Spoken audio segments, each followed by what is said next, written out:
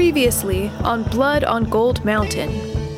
Yut Ho arrived in California and was reunited with her brother Ah Choi. Yut Ho learned how Ah Choi became a fugitive after a fight over a gold mining claim turned deadly. She also learned how dangerous American cities can be for immigrants, especially when those immigrants are women. Now Yut Ho and Ah Choi are on the road from San Francisco to Los Angeles and have stopped for the night at a friendly house nestled in the hills of California's Central Coast. This is Blood on Gold Mountain, Episode 2, Rebels.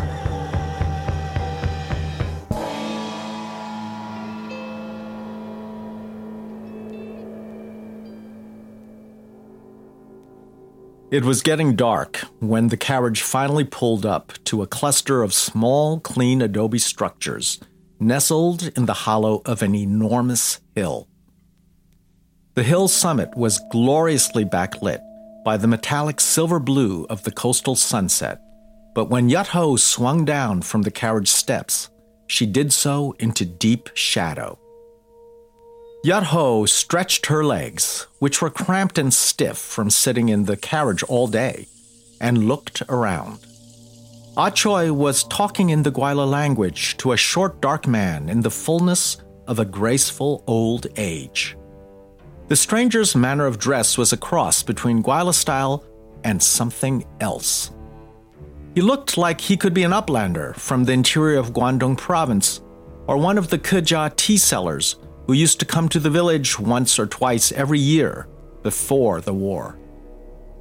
It was very quiet in the hollow, and the men's voices echoed, sending fragments of harsh, guttural speech careening around Yut Ho's head, so that it felt like she was surrounded by ghosts. After a short conversation, Ah Choi clapped the stranger on the shoulder and dropped a small leather pouch into his discreetly upturned palm. "Come on, May," he called as he started towards the largest adobe building. "There's food for us inside." Yut Ho looked around once more. The quiet was so deep and gentle that it made everything seem vaguely significant, and at the same time unreal, as if the slightest disturbance could sweep it all away like a dream. The driver, whose name she still did not know, had slipped away with the horses and was nowhere to be seen. Back in the direction they had come, the hill's blue shadow was advancing across the valley, cutting the visible world in two like a yin-yang symbol. On the near side, all was dark and quiet, but beyond the shadow's edge, the valley was bright and shining all the way to the distant mountains, whose snow-capped peaks shone brightest of all. Night was falling behind those shimmering peaks, but as she looked higher and higher, she realized that the sky above and behind her was still bright with the afterglow of the newly departed sun, whose light faded into the distance by increments so fine and perfectly smooth that it was impossible to say where day ended and night began. Heaven, it would seem, was the opposite of earth in every possible way. Food turned out to be stewed rabbit, served with small cakes with a nutty medicinal flavor that Yut Ho immediately recognized as acorns. It was the best thing she had eaten in months. "We ate a lot of these during the war," Yut Ho explained to their host, dipping an acorn patty into the aromatic rabbit broth. "The soldiers took all the rice away with them, along with the metal tools and the strong boys.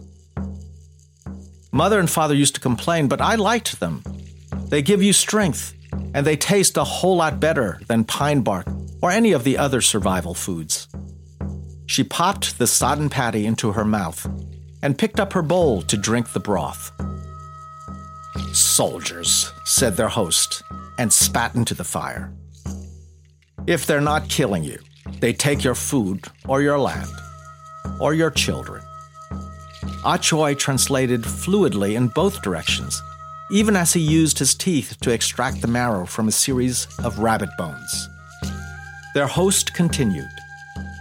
In my grandmother's time, there were no soldiers. Just warriors, and not too many of those. Those were peaceful times. Can you imagine? You could walk from here to the eastern mountains without encountering anything worse than a few talkative Ohlone. It was the white men who brought the soldiers. When I was young, there were only a handful, but now look at them. More numerous than all the tribes put together, and multiplying every day, busy as gigantic ants with their steam and steel. Yut Ho was confused. There used to be less Gwaila here? I thought this was where the Gwaila came from. The old man looked at her. Then he began to laugh, and his laughter was a terrible thing to hear. It reminded her of a man she had seen during the war, standing in the burned-out husk of his cottage and laughing up at the sky. You thought the white man came from here? No one knows where the white men came from, but it certainly wasn't from here. I should know. My people have been here since the beginning of the world, when the eagle found the first woman asleep in a stream bed. Some say the whites came from far away to the south, some say to the east, but it doesn't really matter. They're taking over the world. They come, grab everything they can carry, and kill as many of the people and animals as they can catch. Then they build one of their great big ugly towns and start telling anyone left alive what to do. Is it any different in your country? Yut Ho was staring into the fire. It was the Gwaila who brought opium to our shores, she said slowly. They traded it for tea and silk, and they paid good prices. Pretty soon, there were opium addicts even in the poorest families. Crime increased, communities broke apart, and people were dying every day. Eventually, the emperor in Beijing found out about it and tried to stop the opium trade. Maybe he was trying to save the people, but maybe he just wanted a cut of the profit. Either way, the Gwaila weren't about to give it up. They took their big metal-covered warships and started bombarding cities and towns on the coast with cannon fire. It wasn't long before the emperor gave up. After that, the Gwaila changed. They took over Hong Kong Island and they turned its people into slaves. Now that they had control over the coast, they took their money north to other ports, where they could do business with the emperor's corrupt officials instead of local traders. The prices for southern goods collapsed. That was during our parents' time.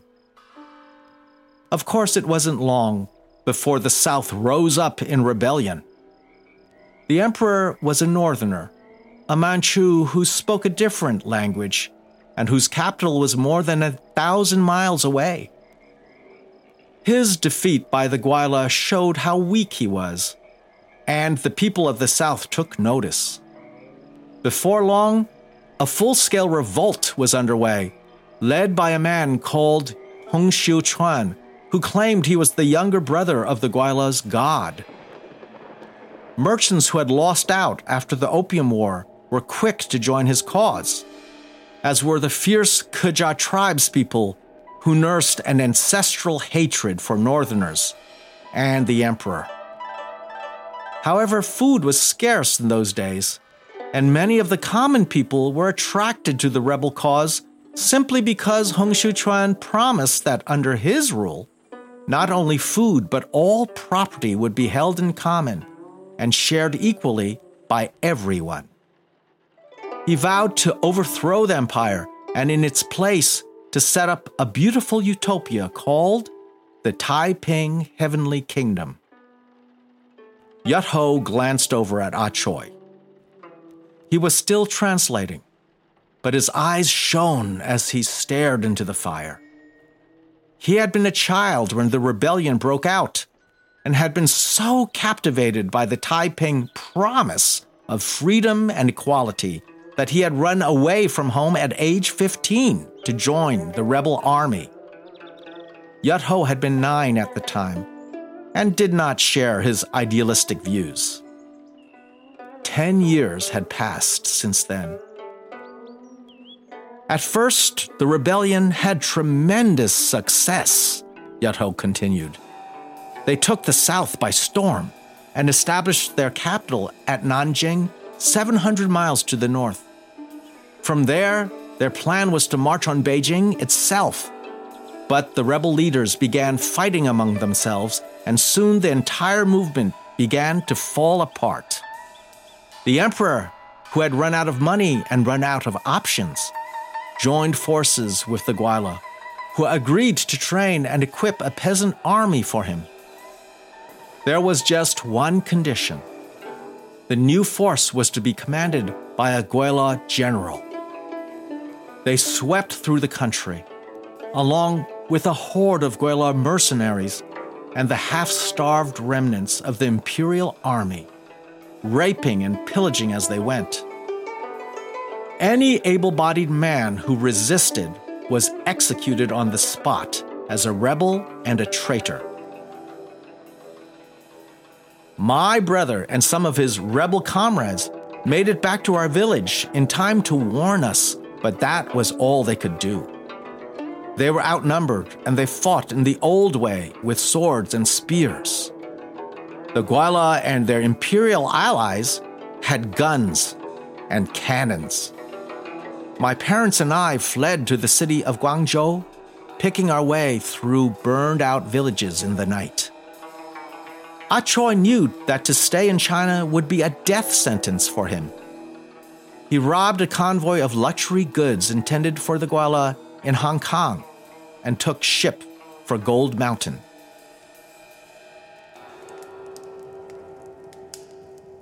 The fire crackled and hissed. There was plenty more that Yat Ho could have told them about her time in Guangzhou. The suffocating crowds, the hellish reek that pervaded the thorny field in which her family and 1,000 other refugees from the countryside were camped. The hunger. Once, as she was returning to camp with a bag of stale buns, a teenage boy had run up and seized them, knocking her to the ground. Another time, a drunken man had followed her back to camp, only skulking off when her mother and father came rushing out of their tent with the precious metal knives they had saved from their cottage before abandoning it. In the slums of Guangzhou, there were no acorns or pine bark for forage, and no fish to be caught in the filthy, stinking waters. Ah Choi had sent money as often as he could, but there was never enough food. Her parents would look at each other and say, "We're not hungry," and Yat Ho would eat whatever meager portion there was, torn between equally overwhelming feelings of gratitude and shame. Eventually, her parents grew so weak that they were unable to get up from the pile of rags in which they slept. "It's all right," they told her in voices as thin and brittle as rice paper. "Really, we're not hungry. At this point, food would just kill us anyway. Go away from this place, it's bad for your health. Go and live. Go to Gold Mountain like your brother and find out if there is a place where people like us can exist without worrying about wars or famines or emperors." She had nodded and promised them that she would, and she had kept her promise, but she had stayed long enough to burn their bodies on a fire of stolen scrap wood down by the banks of some nameless canal. Outside in the darkened hollow, the silence was so deep that it seemed to press in on all sides, seeping through the walls and insinuating itself into the very bones of the two travelers and their host. Only the fire seemed to offer any resistance, throwing long streaks of flickering light and shadow, and punctuating the quiet with small, explosive cracklings of defiance. At last, their host shifted his weight and spoke. "So, the white men came and drove you from your home, where your ancestors died, and where the very earth is as one with your people." Yut-Ho nodded. "Where the Creator Goddess formed our people from the brown clay of the riverbank," she replied. "Yes." "And now," the old man continued, "you have come across the sea on one of the white man's great big steam-powered, what did you call them? Metal-covered ships. And you have arrived on the land where my people have dwelt since the beginning of the world. If I had known about your country on the far side of the sea, perhaps I would have fled there a lifetime ago, when I still had a family to save. That would have been foolish. Out of the frying pan into the fire, as the white men say. I wonder, child, what did you expect to find here? Safety? Hardly. Prosperity? Perhaps. A better life? That doesn't sound like it should be too difficult. And yet, he trailed off, and Yut-Ho was suddenly uncomfortably aware of just how young she was. She felt as though she had unwittingly stumbled into the middle of a very long, quiet story and had made a scene. Ah-Choi stretched and stood up. His head brushed the ceiling of the old man's house, and his shadow seemed to cover an entire wall in darkness. Hiya, we've kept you up much too long. Thank you for your hospitality. We must go now and sleep. We leave early with the sun as usual. We go south, but I am expected back in San Francisco in a week's time. May I stop here again on my way back? The old man chuckled. The Condor warrior is always polite to his elders. Yes, you can stop here on your way back. You are always welcome here.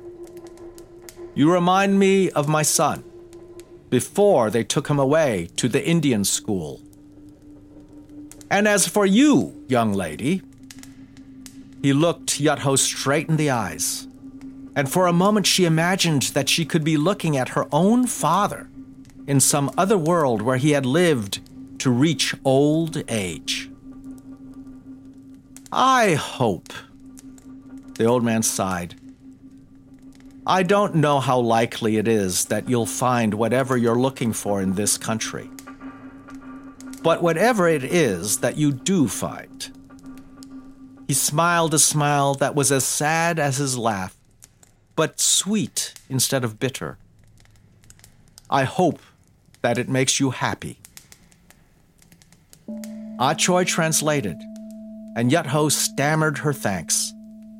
But the old man had turned away from them and was staring into the fire, alone with his thoughts in the silence. If you enjoyed the show and want to hear more, tell us in a review and become one of our community backers at bloodongoldmountain.com/support. Remember to follow us wherever you listen to podcasts and reach out with thoughts and questions on Instagram and Facebook at Blood on Gold Mountain. Episode 3, The Widow, will be released on Wednesday, April 21st. Blood on Gold Mountain is brought to you by the Holmes Performing Arts Fund of the Claremont Colleges, the Pacific Basin Institute of Pomona College, the Public Events Office at Scripps College, the Scripps College Music Department, and the Entrepreneurial Musicianship Department at the New England Conservatory. It is hosted by Hao Huang, Micah Huang, and Emma Guise, featuring original music by Micah Huang and the Flower Pistols. A special thanks to Sheila Colisaire for her critical PR guidance, Mu-Chi Lee for her brilliant guzheng playing, Rochelle Huang for her editing prowess, and Ivo Terra from Simpler Media Productions for his immense expertise and support. Thanks for listening, and see you next time.